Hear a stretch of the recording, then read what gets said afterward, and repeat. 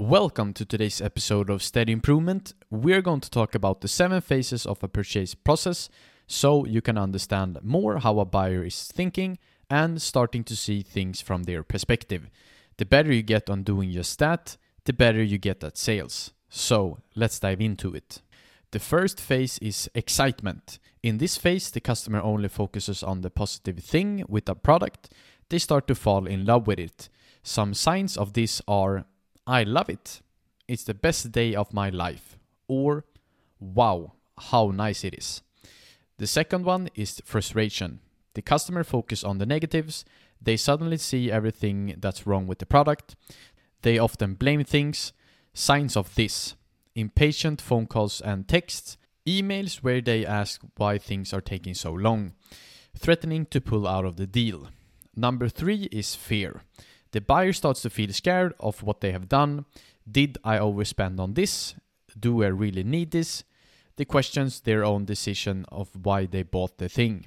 Signs of this: they are angry, constantly phone calls and texts, emails in the middle of the night, cursing and tears of the sad and angry type.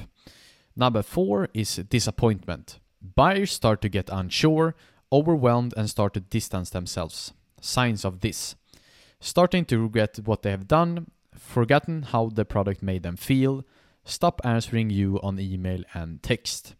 Number 5 is acceptance. Now the positive things start to come back, the fear disappears and the joy comes back. Signs of this: customers and kids stop by our office and are greeting you or gives you presents. Number 6, joy. The buyers are full of joy, like a little child on Christmas. Signs of this is the following: constant email about when the product is set to come. They refer you to friends and family to buy from you. This phase is the best time to ask for referrals. And the last one, and number 7, is relief.